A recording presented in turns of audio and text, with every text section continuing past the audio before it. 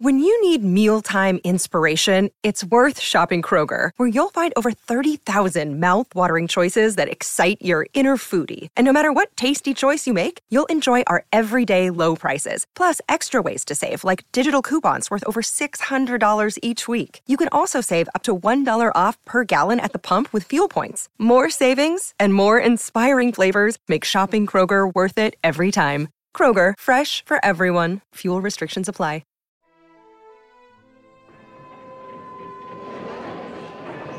Hurry, hurry, hurry to Monday Matinee on the Mutual Audio Network. The following audio drama is rated PG-13, suggesting that all children under the age of 13 should listen accompanied with an adult.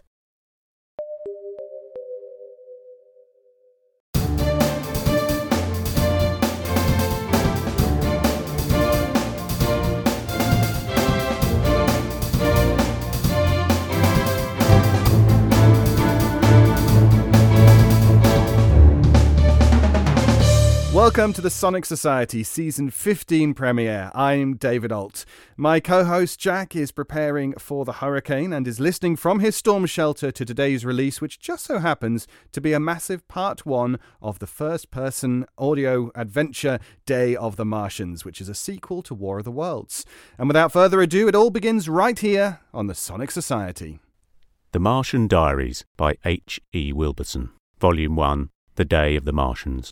Part 1. Life. Who can consider or fully explain exactly what it is?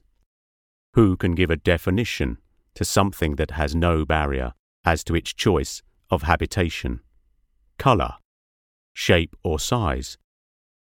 Once started, life has a persistence, a way of unexpected continuation. That is a surprise and a wonder to all who encounter it. None more so than to the inhabitants of the red planet, Mars.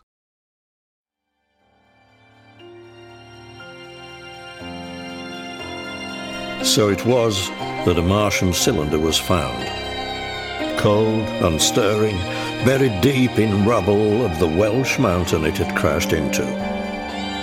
Ogilvy, the astronomer, was summoned, commanded to find out everything about this particular cylinder, as so different it was to all other Martian projectiles that had invaded our planet.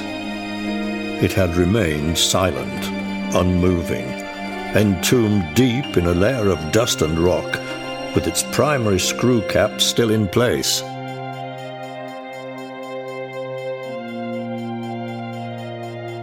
(1913). The terror of the coming of the Martians was all but a distant memory, a bad dream that had faded with time. Amid the tinkling of the teacups and the boiling of the kettle, I sat contented as I finished my breakfast with Laura. Unfolding the Daily Chronicle, I read and realized to my horror the discovery of a Martian cylinder. It had been found complete, intact and as yet unopened, in a remote region of Wales and carefully transported to London. I thought then of my wife's fortunate escape from the town of Leatherhead, just before a lone Martian fighting machine descended upon it with a heat ray. My stomach began to churn and to knot with a sickly unease, and I knew for certain that my breakfast was over. The very thought that I could encounter a living Martian again was awful, the worst possible news I could ever imagine. This would herald nothing but chaos, tremendous hardship, and the likelihood of death. I glanced at Laura momentarily.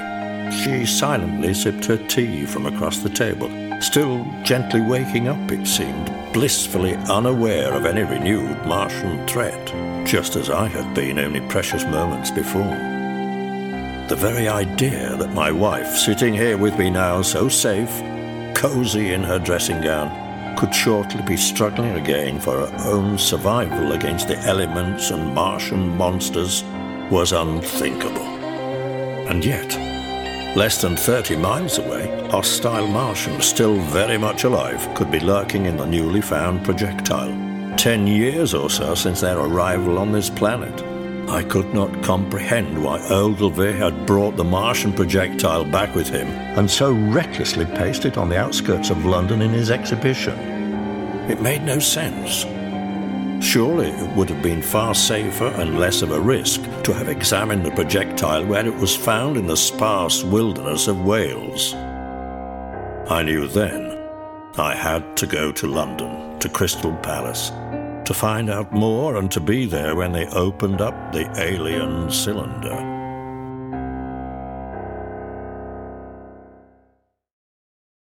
My first concern was much more personal to me. Laura. The Martian invasion was solely responsible for the death of all her family, and it was a subject we rarely spoke of. The thought of her being here in this house alone, combined with a new Martian threat, proved too much for me. I asked Laura if she would like to go with me to Crystal Palace, and after a lot of gentle persuasion, she went upstairs to change. While she busied herself getting ready, I managed to read the front page entirely. I felt no better as I folded the headline, "Is this the end of the world?" out of sight and carefully hid the newspaper away. Making our way to the station, Laura said that before the end of the day, she wanted to know what was bothering me. On the platform, I stood directly in front of the newspaper stand, blocking and shielding my wife from countless headlines of doom and the end of the world, hoping upon hope that she would not see any of it. Hearing the whistle of the approaching locomotive, I held her close as the 10:05 to Clapham Junction pulled in. After boarding the train, the door slammed shut, the guard's whistle blew, and I wondered then if I was doing the right thing. The train jutted and began to move. Any sense of self-preservation or deep-held concern was crushed as my stubborn curiosity got the better of me. I had to know what was happening in order to prepare for the worst, and should the worst happen, I knew I had no plan.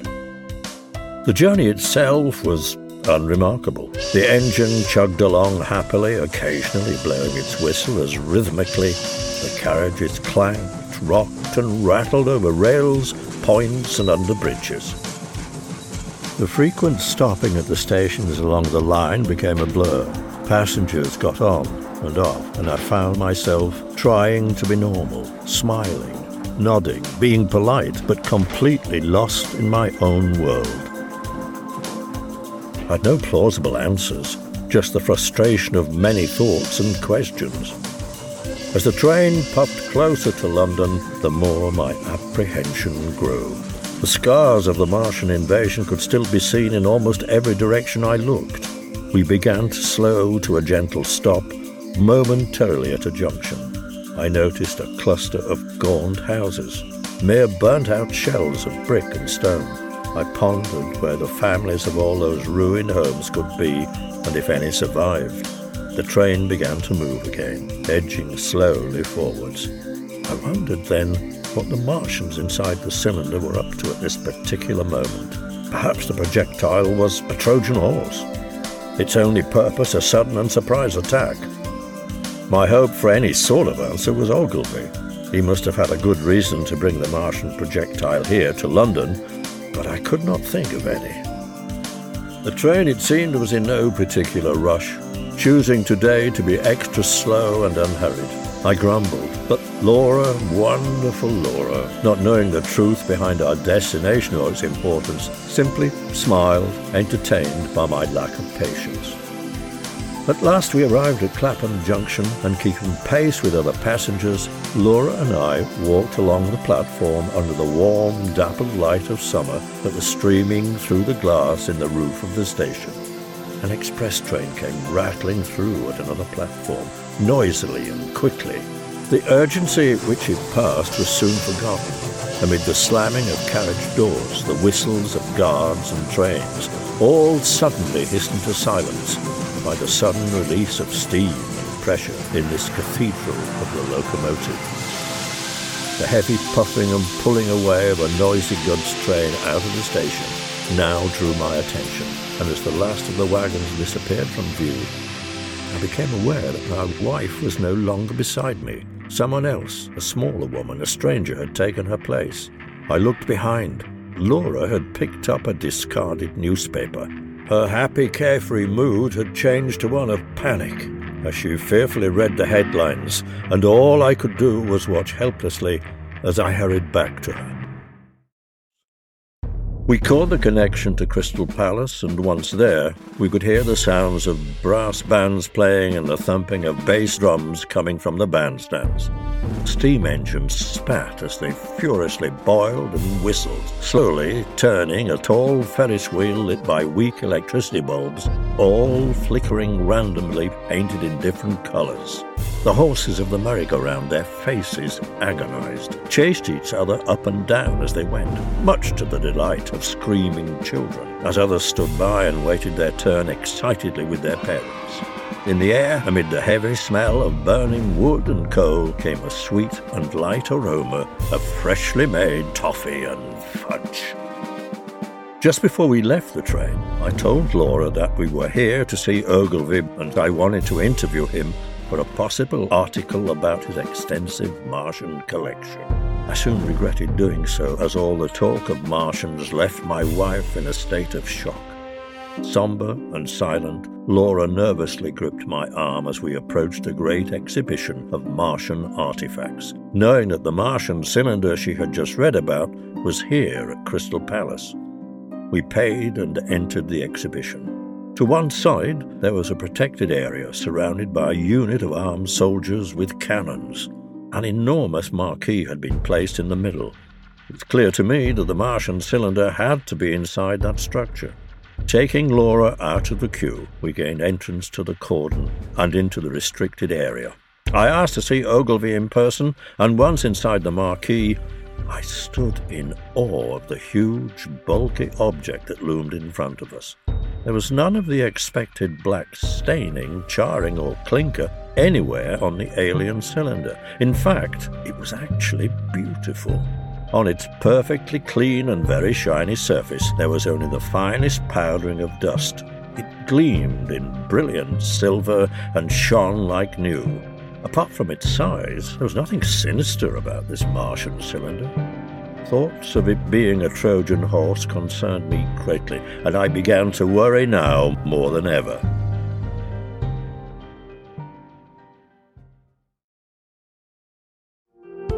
Ogilvy appeared and greeted me warmly. It quickly became clear that he had no idea or any explanation for what had happened to the cylinder or why it shone like new. I demanded to know why he had brought the Martian cylinder here to London and so recklessly placed it into the midst of human habitation. He told me there was no detectable sound or movement coming from within the projectile, and he was convinced that no living thing was still inside. He assured me that the risk posed to London was minimal.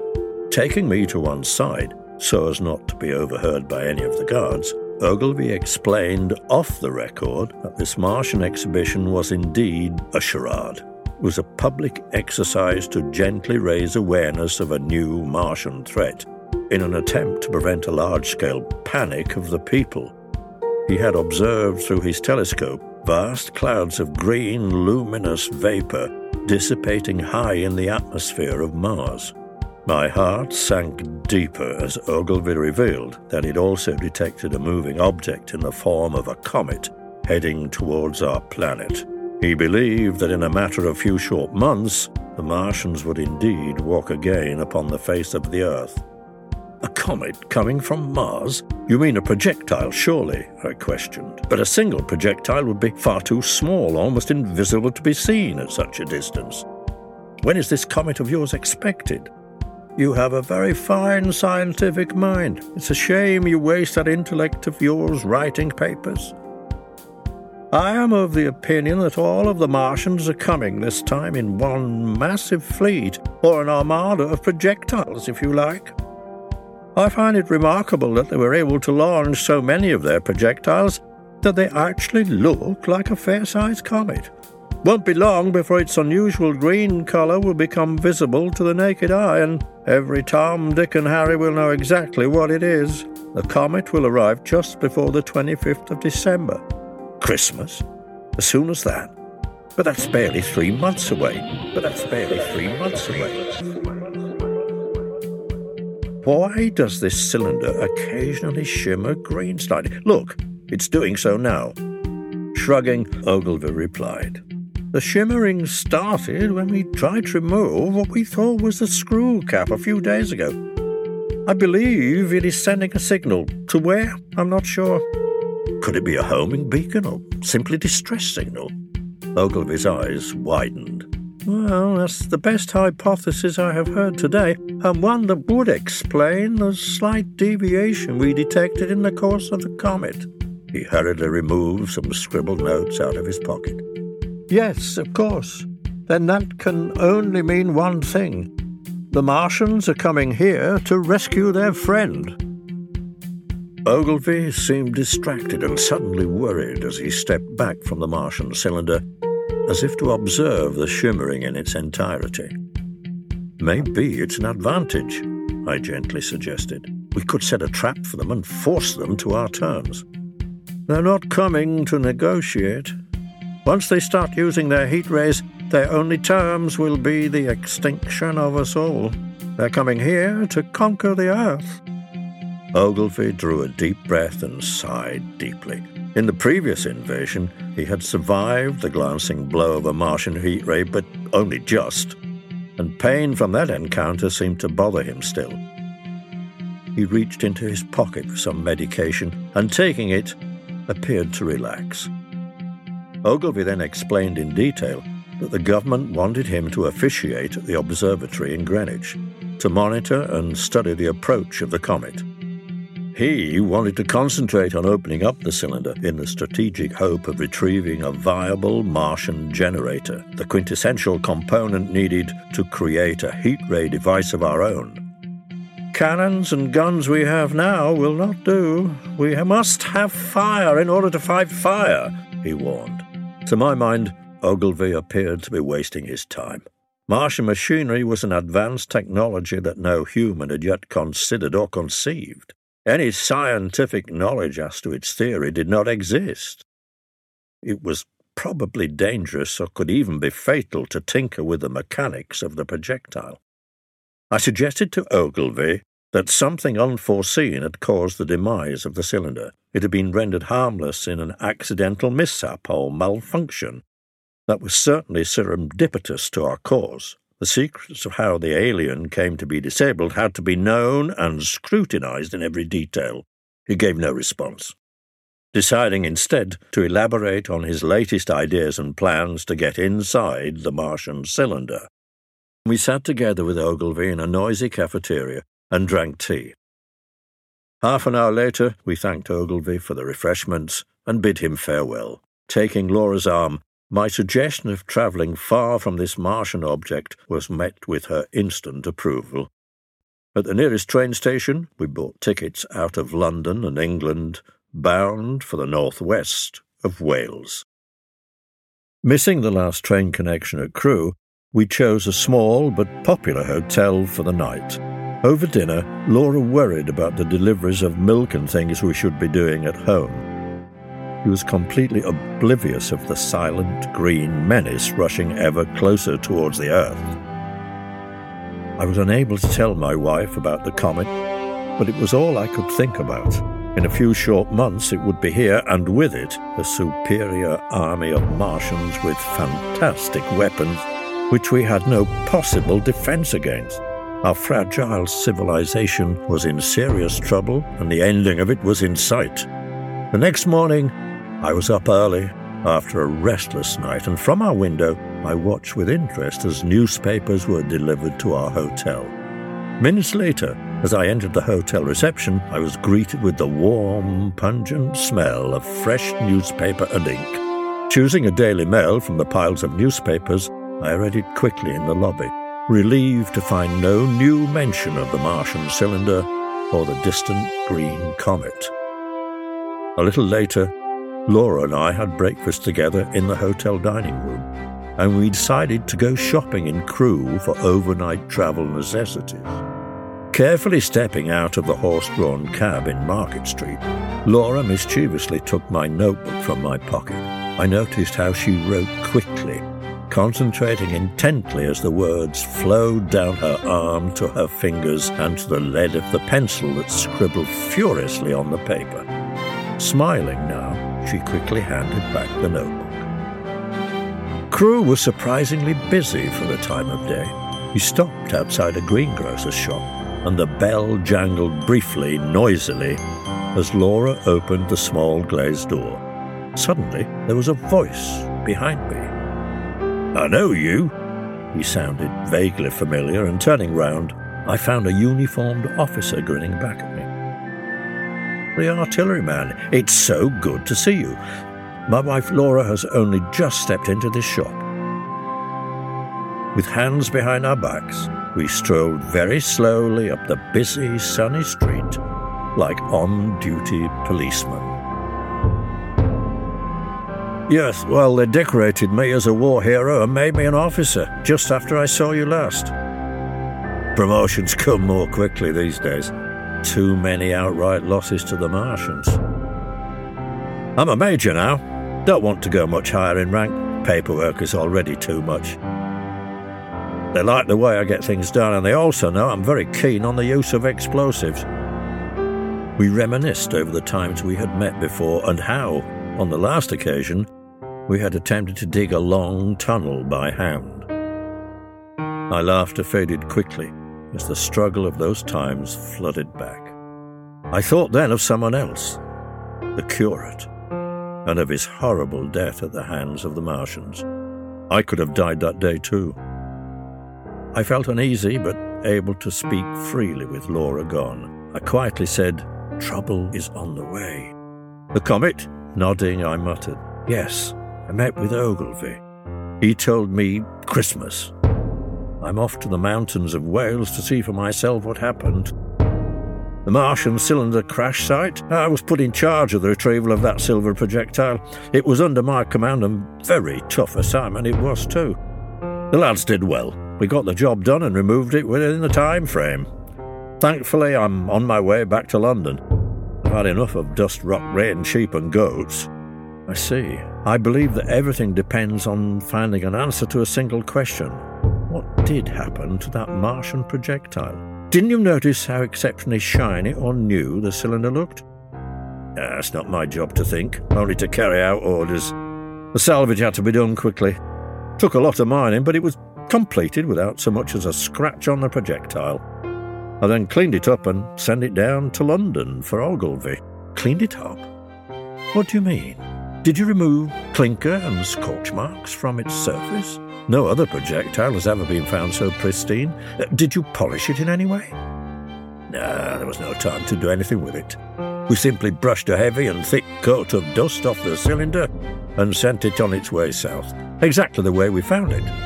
So that, you know, the dust up there has to be seen to be believed, especially in the cavern. It's definitely no place for a lady." The Major and I turned and strolled back to the greengrocer's, in time to see Laura beaming at us through the thin glass of the door.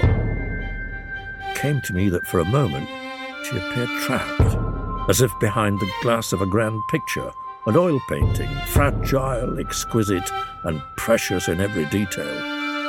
The shop bell jangled, breaking the spell. Laura was suddenly in front of us, and the smell of earthy vegetables, ripe, soft fruits and flowers, briefly met our noses. From the offering of 3 large red apples, the Major chose one quickly. "Thank you," he said, smiling. "Find Ogilvy when you're in London, and you're sure to find me. They teamed us up, you know. He does the science, and I clean up after him. Sadly, I must be on my way. Good luck to the both of you." And with a small salute, he was gone. "Thank you too," I said to Laura, as I bit into a tasty red apple. Taking my notebook from my pocket, I read her list. The last thing she had scribbled on the bottom of the page was, "I love you."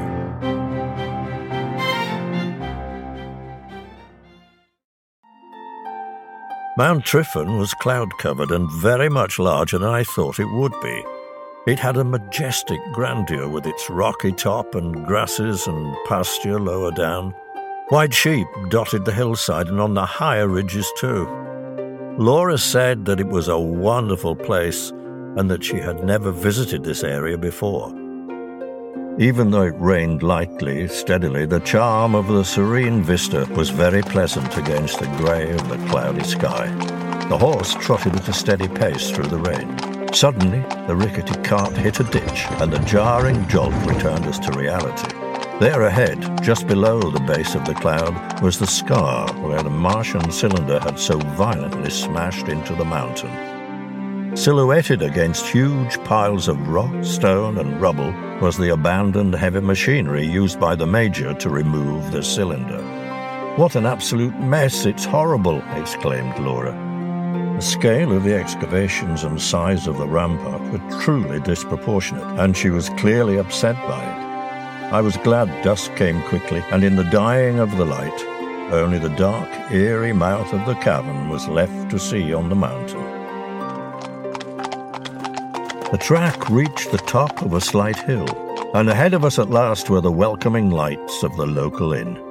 On our arrival, the old woman, noticing that we travelled light, made our room more comfortable by lighting a fire. As she finished her preparations and was about to leave the room, I asked her about the cylinder hitting the mountain.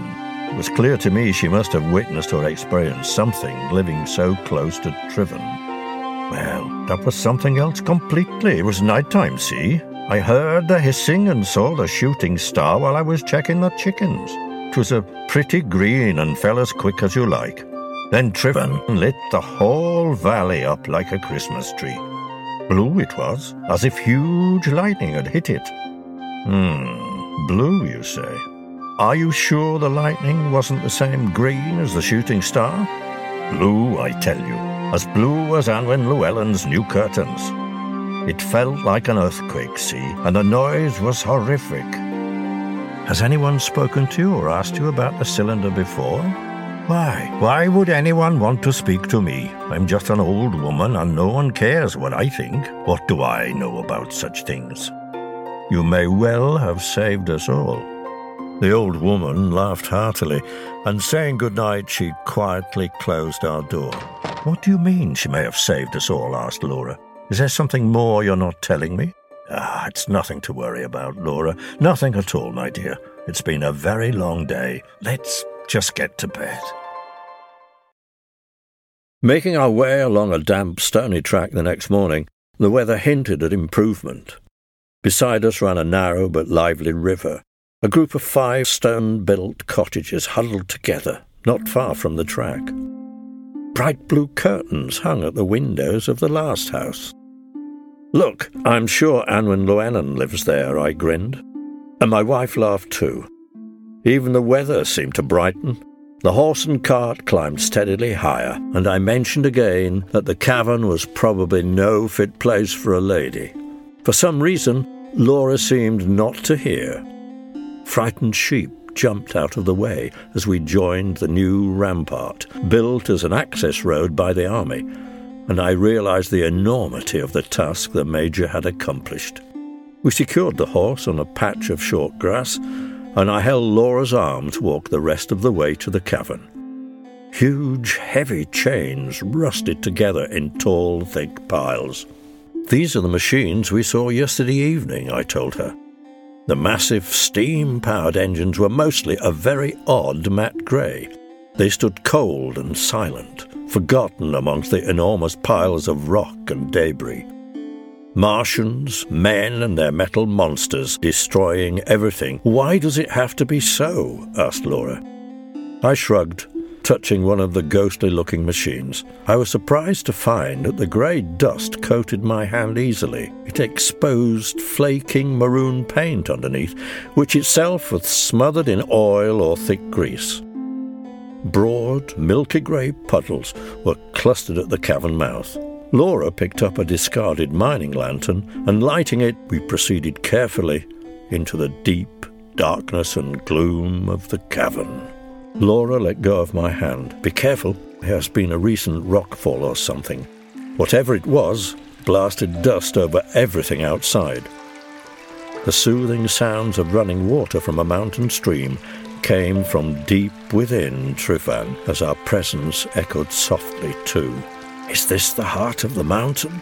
whispered Laura softly, picking up another small stone and cleaning it. "See how beautiful some of the rocks are, especially the blue ones." "Blue?" I questioned. She handed me the small piece of angular stone, and I found it cool and damp. I noticed how surprisingly light it felt, metallic, and yet it had an organic quality, something equivalent to coal.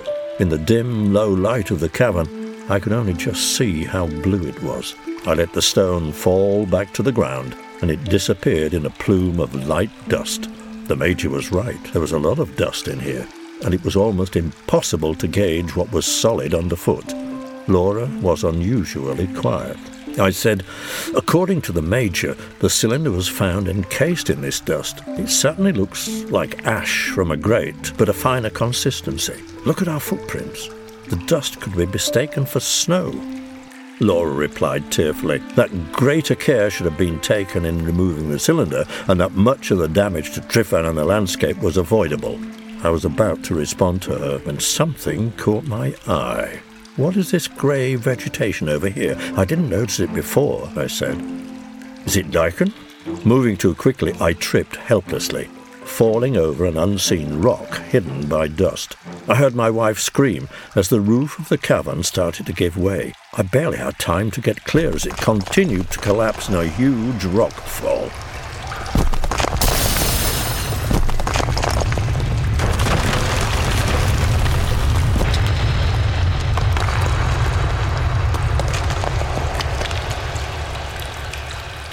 I prayed Laura was not injured or worse on the entrance side of the cavern. I was battered and bruised, unsure what hurt. My dry eyes stung in the billowing dust, and only by squinting could I see anything.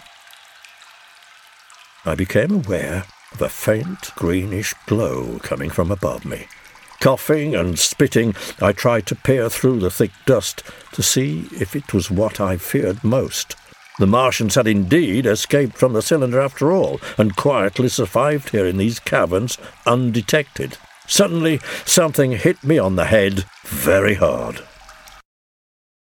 Laura held my hand. "Where am I?" I whispered. "Back at the inn," she told me, and explained it had taken over a day to rescue me. "You've been unconscious for 48 hours, with a very large bump to your head." "2 days? No, we must go back to Tryfan. I have made a discovery. There are Martians living in the cavern." I coughed. I struggled to get out of bed, but a pain, sharp and intense, at the front of my skull forced me to lie back down quickly. A large group of miners assembled at the mouth of the cavern. Looking for Martians seemed to be a magnet to these men, and all of them were keen to find some. Armed only with pickaxes and shovels, it was clear that these miners had no real concept of what they faced. The true facts of the London invasion 10 years ago were lost out here after countless retelling over time. The miners had no idea what a Martian heat ray was capable of, especially in close proximity.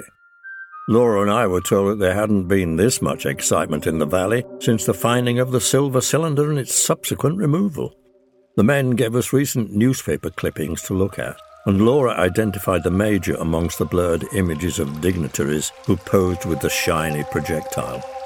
Once inside the cavern, we were taken to a place where I had nearly met my end.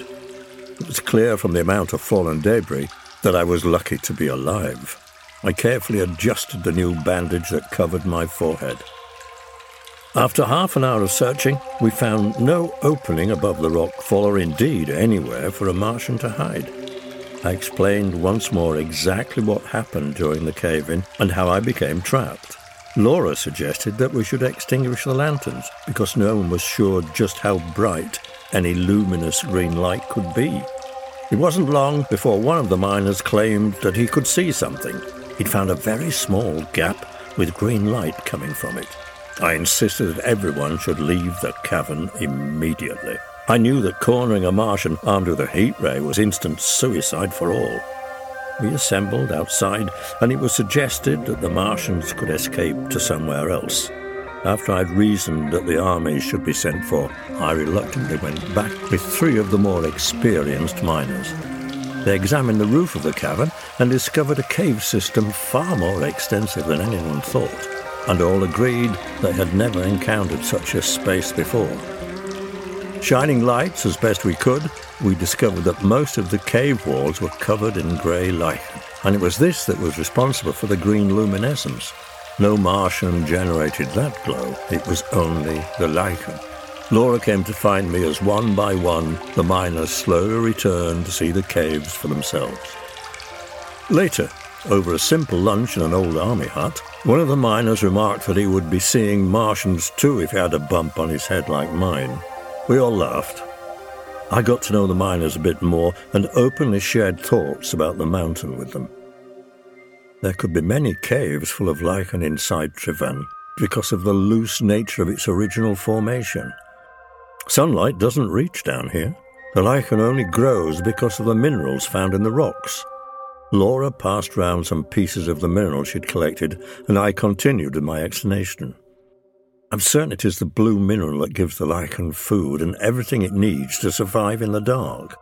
When the cylinder hit the mountain, it was intense temperature that vaporized all the clinker and black residue from the projectile and made it shine like new.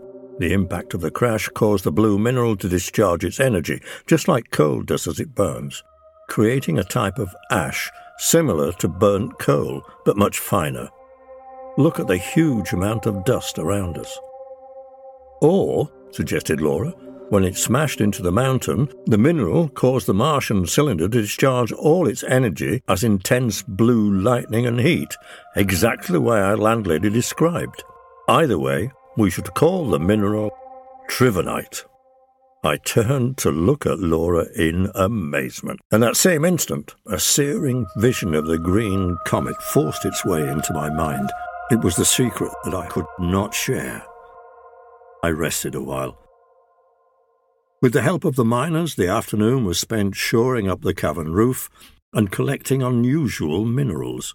That same evening, after packing away all the samples, my wife and I said our goodbyes and made our way back to London. Laura and I returned to Crystal Palace later the next day with the samples. Ogilvy had indeed found a way into the Martian cylinder with the Major's help. The 2 men had discovered the unpleasant liquefied remains of the dead Martian crew, and in a Herculean effort, they had completely dismantled the projectile on the inside. The mechanical contents of the Martian projectile were now laid out for inspection. Ogilvy was particularly keen to show me the partially assembled elements of a Martian heat ray, set out on a large, bolted jig he had created. "Does it work?" I asked. "No, I'm not sure how to get the Martian power to it, but that's only a matter of time, which we do not have. Have you seen the comet by any chance? There's no moon tonight, and you will find it low on the horizon below Mars. It's quite a sight." I then told Ogilvy of our trip to Wales and showed him the sample of minerals we'd carefully collected. "Take a look at this one in particular. We call it Trivanite. The blue mineral. It's a very strange substance. I came across it when I was first up there at Trifan. The cylinder was actually encased in the mineral when we found it, under a thick layer of that wretched dust. Did you find anything else, or I didn't get a chance to carry out a more detailed study of the place?" "Yes, this vegetation feeds upon the same blue mineral and is capable of glowing in the dark." I showed him the dull-looking grey lichen, and taking the clear glass jar, he shook the sample while peering inside. All very good indeed. Nothing new. I am extremely busy." Ogilvy politely said goodbye to Laura, and she began packing away the samples. As he moved away, I followed him. Is this projectile still signalling?"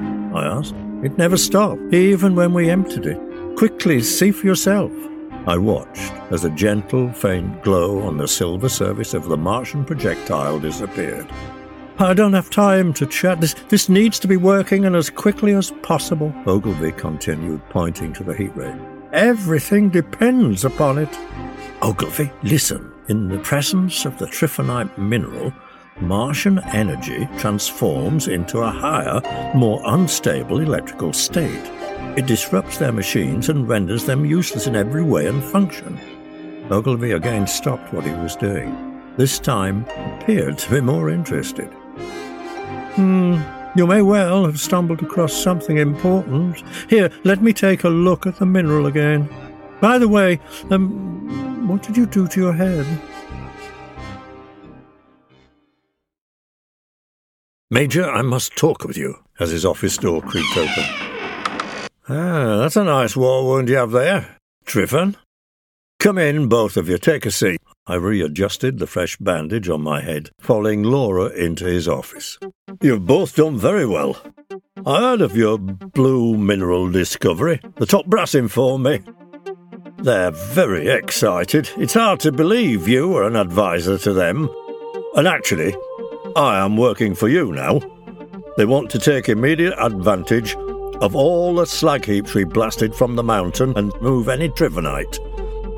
There are tons and tons of the blue stuff in that rubble. I told them your Tryphonite could save us all. Yes, but there won't be enough in the debris alone. The Tryphonite needs to be mined in far larger quantities in order to create thousands of shells loaded with mineral.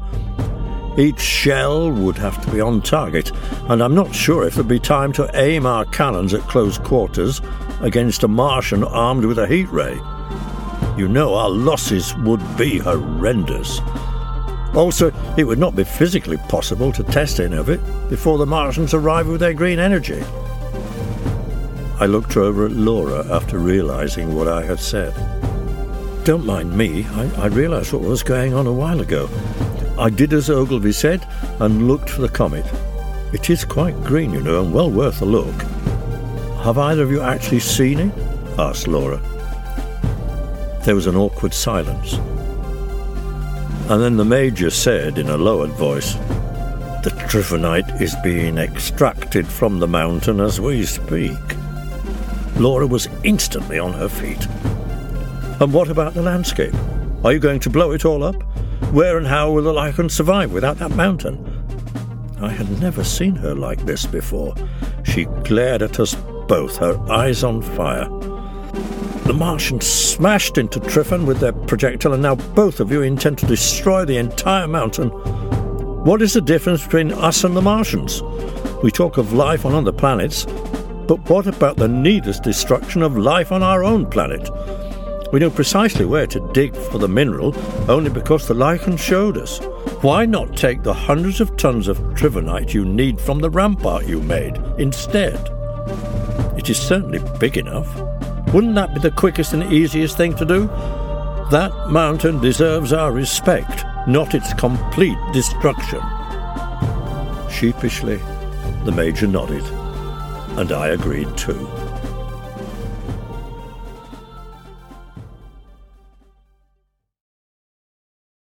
I used my position to request that Laura also be considered for an advisory role, and with the Major's help, she was finally accepted.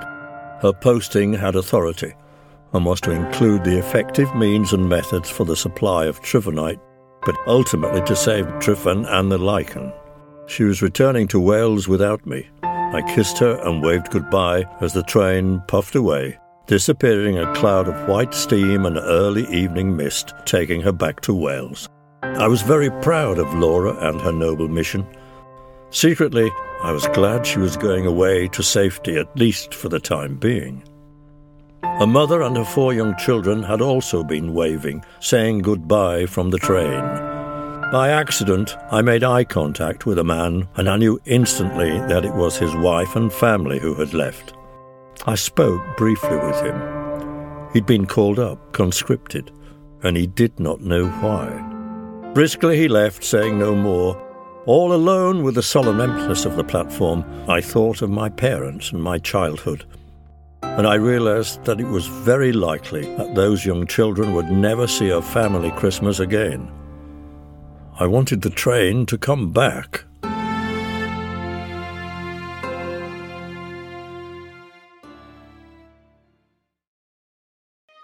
Later that day, I headed into London and met with Ogilvy and the Major in the surroundings of a fine restaurant. We sat and drank with the Major. He seemed to be happy, very much enjoying the social occasion, and at one point he politely excused himself to join in the banter and laughter at another table. I noticed Ogilvy was restless and uneasy. "You haven't said much all evening. What's the matter?" I asked, trying to start up conversation. "The Martians have completely abandoned their world for ours, you know. I dreamt last night that we managed to get high above the clouds in a flock of giant white air balloons.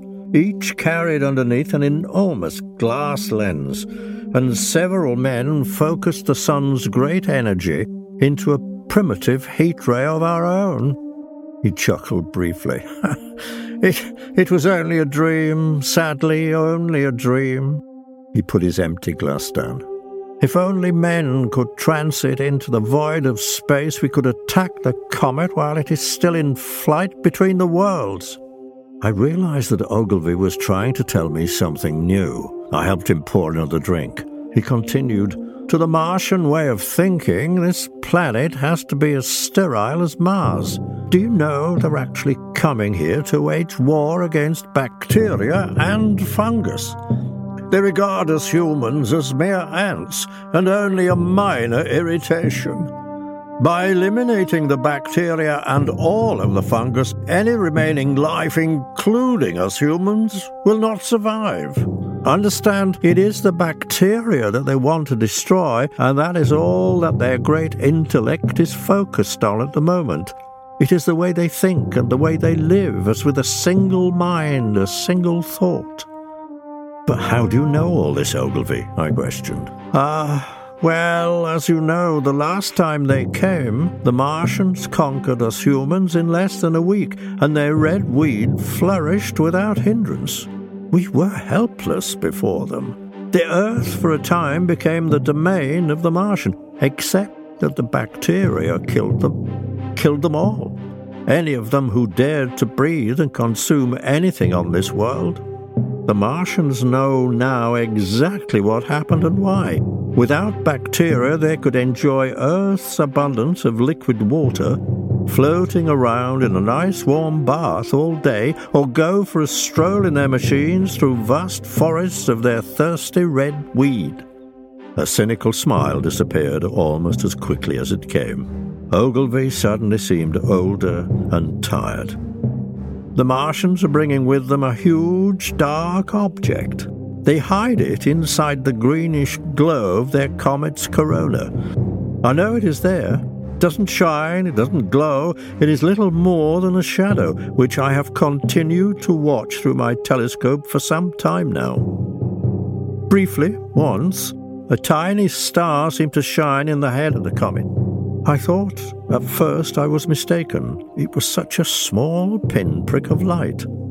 But it grew to such an intensity and so very quickly I had to look away.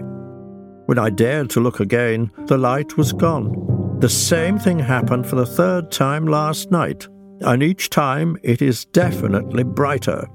The shadowy thing doesn't appear to have much in the way of mass, but every 12¼ hours, regularly as clockwork, it glows momentarily brighter than the sun. The Martians must have initiated this reaction to coincide with their arrival just above the Earth's atmosphere. The weapon is about to reach its full potency. It will be able to penetrate deep into the Earth's surface and scour the oceans with fingers of invisible light to kill bacteria. They must have a technology which shields them from the lethal effects of this shadow weapon within the comet formation. I believe it to be our duty to save the Earth's bacteria and fungus from the Martians, the same way the bacteria saved us from that first Martian invasion. A form of symbiosis, if you like. That weapon must not reach our atmosphere. Make no mistake, it will be the end of bacteria, and quickly thereafter, the death of all that we know and love. I tried to refill his glass and found that my hand shook terribly. As calmly as I could, I asked him, "Does anyone else know about this? Does the Major know? You told me." "You're certainly no fool. Why would you tell the world? It would be blood on your hands. There would only be more chaos, panic and disorder, and haven't we seen enough already of that? Besides, what can anyone do about it?" No, I haven't told the Major. I dare not. He has enough to think about. Civilizations come and they go, you know. It's simply happening to us just now. And it will happen to the Martians too one day in the future, I'm sure. Ogilvy emptied his glass quickly and continued. "There is more." I noticed that he seemed to be laughing, or was he crying, or both? "More? How can there be much more?" I exclaimed. The thumping in my head grew painfully worse. I wasn't sure if I wanted to hear any more. "There are, as you know, good and bad bacteria, but remove all the bacteria and fungus, and you destroy a very basic process of life that this planet needs to be healthy. It is a paradox." He cleared his throat. "More importantly, without bacteria and fungus, nothing would decompose very well, and certainly not the way we are used to. It wouldn't be long before dead bodies piled up everywhere, essentially all as fresh as the day they died. Mind you, anyone on anything biological left outside would, of course, be prone to the elements. Sun or wind damage, that sort of thing. Other than by an extremely slow chemical process, nothing would actually decompose the way we know it. And the only scavengers on the Earth would be the Martians themselves, able to pick and choose. No, Ogilvy, that's enough. What you are suggesting is so vile as to be beyond hell. A larder of a world where nothing is alive or decomposes. All the blood they could wish for, and so fresh too. It is a perfect Martian solution, don't you think?" Ogilvy coughed deeply, obviously drowning in his thoughts for the longest while. Then surfacing again, he continued in a lighter tone.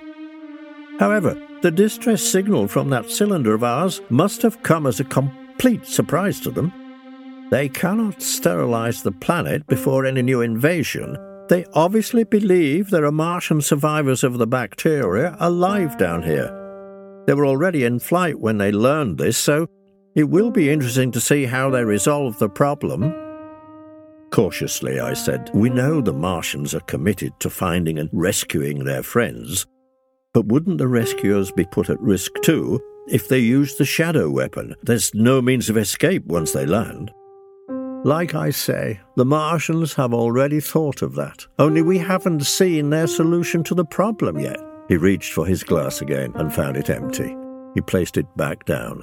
"When they come for that cylinder, there is a chance, only a slim one, mind you, that we can scare off the main comet altogether by completely destroying their landing party. I must get that heat ray to work, and very soon.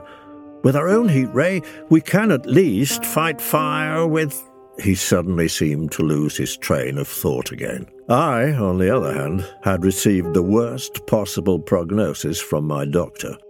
Unfortunately, I would not be alone in my dilemma. We, all the life on this world, had only a few short weeks to live, and there was nothing to be done about it. My head began to swim, full of thoughts of mass destruction and global extinction. Laura, yes, Laura too. Once the shadow weapon irradiated and killed the fungus and bacteria, our bodies and the world's ecosystems would collapse with no proper way to process food. Everything would die of hunger the same week. Everyone, everything, everywhere, never to return to the soil. I was struck by the enormity of what I had heard, and worse still, I knew Ogilvy was right. The Major came back to our table and, detecting the mood, snapped, "Your pessimism is legendary, Ogilvy. Be a good fellow and save it for after Christmas, but not tonight, please." All right. Till after Christmas, then," said Ogilvy, as he reached again for his glass. refilling it for himself this time from a new bottle. "Why after Christmas?" I asked nervously. Ogilvy said in a lowered voice, almost a whisper, "Really, you already know the answer to that, dear boy. The Earth will be firmly under Martian rule by then." An hour or so later, in a very slurred voice, Ogilvy turned to me and said, "Your wife is quite a lady. We will certainly need more like her before this is all over."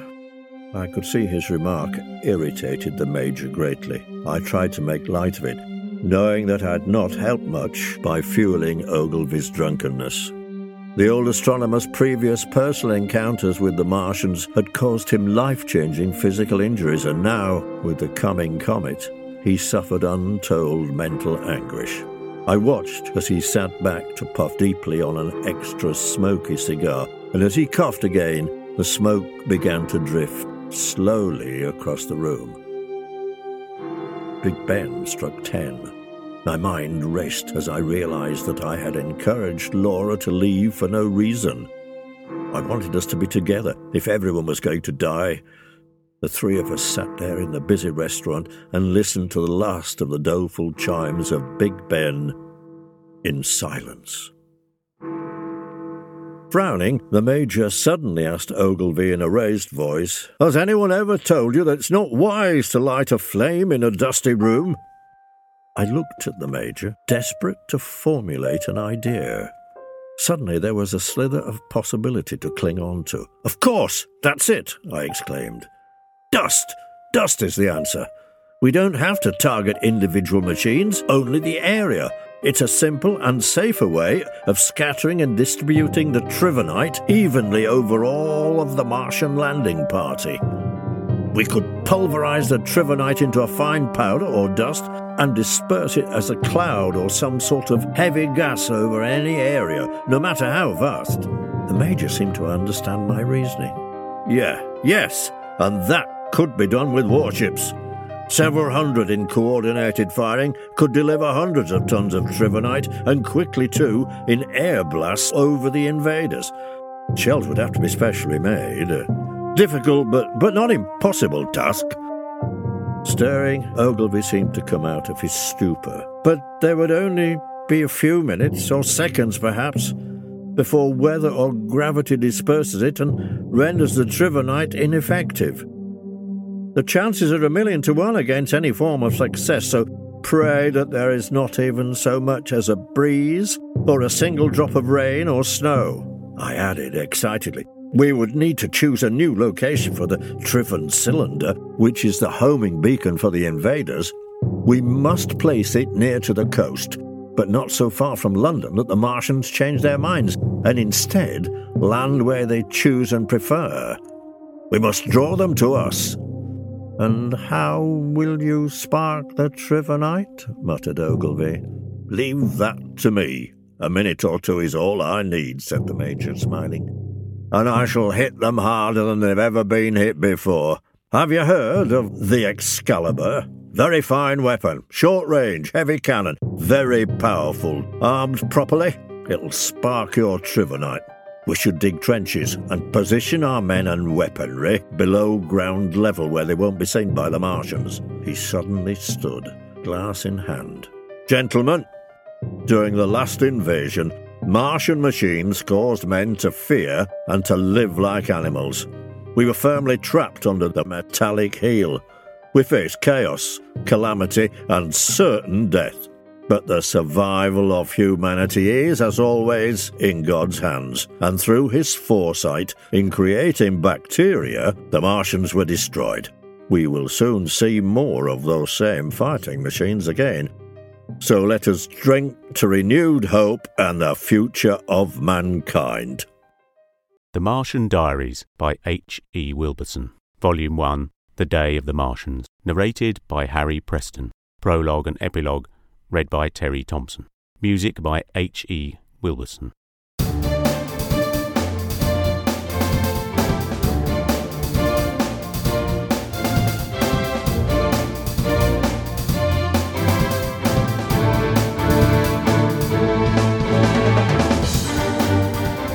The Sonic Society is written and produced weekly by Jack J. Ward and David Alt, with original music by Sharon B. at sharonb.com.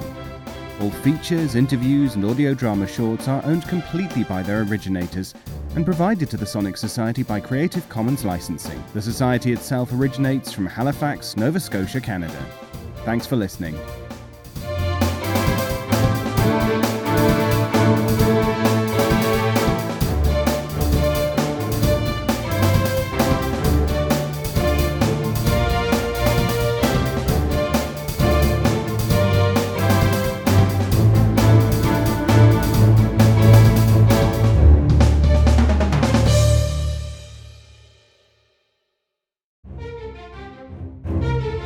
This has been an Electric Vicuna production.